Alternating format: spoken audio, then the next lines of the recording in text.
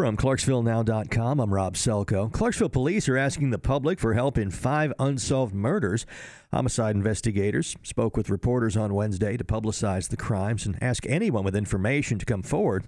It was also announced that Crime Stoppers is working to increase rewards from $1,000 to as much as $10,000 in some cases. For more information about Crime Stoppers and details on the unsolved homicides, go to Clarksville Now. Nashville Mayor Megan Barry made a bombshell announcement Wednesday about an extramarital affair. I had a consensual relationship with a member of my security detail, and I am deeply sorry for that.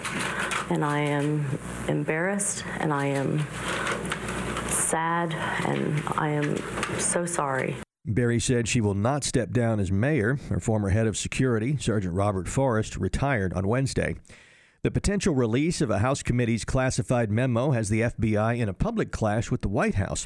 The FBI says it has concerns about the accuracy of the memo, which involves the investigation of Russian meddling in the 2016 election. The top Democrat on the committee says its vote to release the memo is invalid because he said Republicans secretly altered its contents.